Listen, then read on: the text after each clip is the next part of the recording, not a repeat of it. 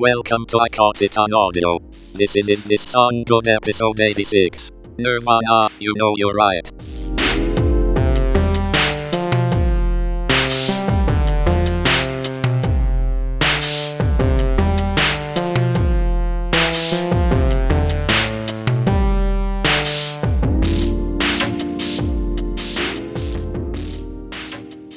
Welcome to I Caught It on Audio. In today's episode, we are continuing our Is This Song Good series. This time around, we are doing songs that were posthumously released. Did I say it right that time, Dan? I don't think so. No? That's okay. They know what you mean. All right. This time around, we're going to do a song that Dan picked. It's the song by Nirvana called You Know You're Right. So why don't you tell us why you picked that song? Well, I remember driving into school when I heard this song, and I think it must have been 2002 based on when it was released. And you know how often you start getting bits and bobs from dead artists because someone's trying to make some money off of it, or it's the leftovers that existed and they weren't that great.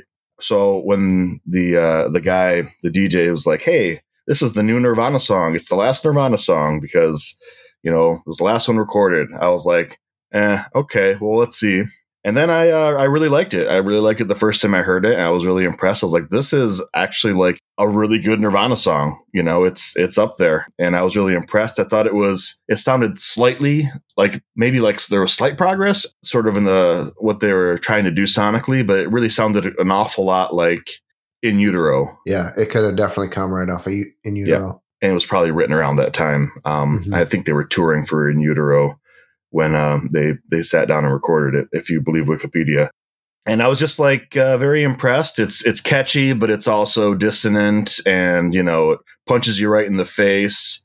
It has a really sort of, you know, knowing what happened not 2 or 3 months later. Right. It's somewhat haunting, you know, with the voice breaks and the you know, screaming of pain, you know, and then in the chorus. And I just think it's a really, really good song. And it can stand up with almost any Nirvana song as far as quality. So it's one of the first songs that popped in my head when we were talking about this theme for the podcast. So Dave, why don't you tell me what if you heard it before and what your thoughts were? Yeah, no, I definitely had heard it before. There's no doubt about that. I think it got a decent amount of airplay right when it came out because I think it was released with a compilation album, Greatest Hits or something. Yeah, a big box set or something like that. Yeah. And I didn't really pay much attention to it then. I kind of felt like it was, I don't know, maybe I was just being cynical, but it kind of felt like a money grab thing. And this is also when music just kind of started to disappear for me. Like I lost touch of music in the early 2000s. So I didn't pay much attention to it for whatever reason. It was mostly just listening to, you know, CDs in my car or whatever, rather than the radio. But coming back to it now, man, it is. I wish I'd have paid more attention because it is a good song. It definitely has that raw emotion that Cobain is known for, and it's so powerful. Like he doesn't have the best singing voice as far as accuracy of notes and all that stuff, but boy, he sure has the emotion aspect down of it. And you can feel the torment that he's going through as he sings, and it's phenomenal. It was nice to get back into a semi new again song from Nirvana because they're one of my all time favorites. Zach, what did you think of this one? I'm in the same boat as you, where I remember listening to it around the time that it came out, but I don't think I was ready for it at that time. Exactly. It was just one of those things where whether I thought it was a money grab or just wasn't really all that into Nirvana at the time. I listened to it and just kind of forgot about it. But coming back to it this time around, it feels both new and old. You know what I mean? I do. Yeah. It's got that feel like it's something kind of brand new, but it also has that old timey Nirvana sound to it. And it sounds as polished as every other Nirvana song, which is one of the things I always loved about them, is that they didn't really care that much about trying to make their recorded studio albums sound perfect. Like there were quotes by Butch Vig where he would say that Kurt was really difficult to work with because he would do a vocal take and he'd be like, "That's it, it's good, done," and he'd go to do something else. And Butch would be like, "No, that's not done. we need to do that a couple more times." Because he missed notes a lot, you know? Yeah. Didn't have that smooth, like Steven Tyler voice where every note was going to be perfect. Yeah.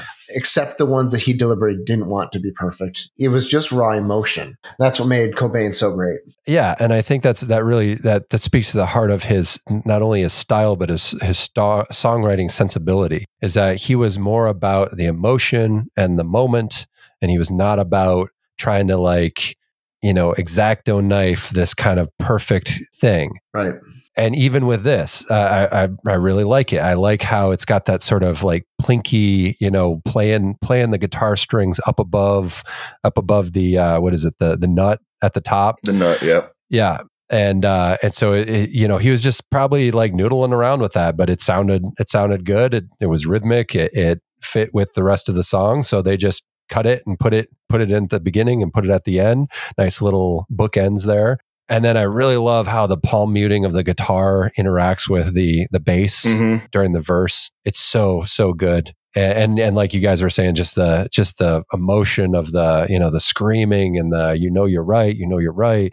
It works so well together. It all is just this nice little package of a dang. I wish we had more Nirvana. I know. Oh my gosh. Yeah. I wish that they could have been able to continue on in some capacity.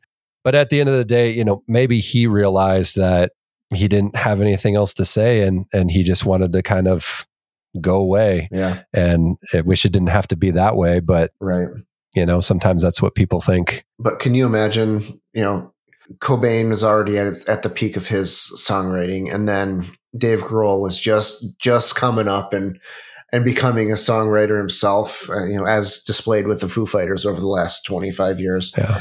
And then the two of them really getting together and just writing incredible music. Wouldn't that have been something? That would have been amazing if it would have gone that way. I don't know that it would have, because I kind of got the sense that Chris Novoselic and Dave Grohl were kind of doing their rhythm thing, and Kurt was just kind of like the leader of the songwriting and the lyrics and the melodies.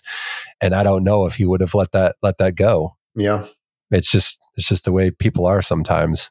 Yeah, and so I mean, I agree. It could have gone that way, or they could have just gone their separate ways at a certain point. And I could totally see like a Bruce Springsteen-esque folk chapter from Kurt Cobain later. I mean, he had the voice for it, as we saw in the Unplugged session. Oh yeah, phenomenal. But and I think if you take Wikipedia's word for it, that the main vocal was one take on You're Right, to sort of support what you were getting at, Dave, with the sort of get in there, get it, and be like, it's not perfect, that's fine. I don't want it to be perfect. I think he was very distrustful of perfect. They didn't always have lots of great things to say about the production on Nevermind, because it was a little more polished than at least he was comfortable with. But right. Yeah, I really enjoyed revisiting this more carefully for this podcast. Yeah. So good. All right. You guys have anything else for this one? Nope. No. What do we got coming up next week? We got Jimi Hendrix with a song called Dolly Dagger, and it was on different compilation, quote unquote, posthumously released albums. I think Rainbow Bridge was where it first showed up, but then there's another one. So we'll get into that when we actually chat about this song. Are you saying there's more than one Jimi Hendrix posthumous release? I'm saying you can hear it multiple ways. Every which way but loose. Yep. All right. Well, tell us what you guys think in the comment section. Is this Nirvana song good? Does it live up to the scrutiny of the Nirvana name? Like and subscribe if you do that kind of thing. If you want more content like this, you can find everything we've done at 64tacos.com. And if you really liked it, you can go to buymeacoffee.com/64tacos and you can buy us a taco. Thank you for listening.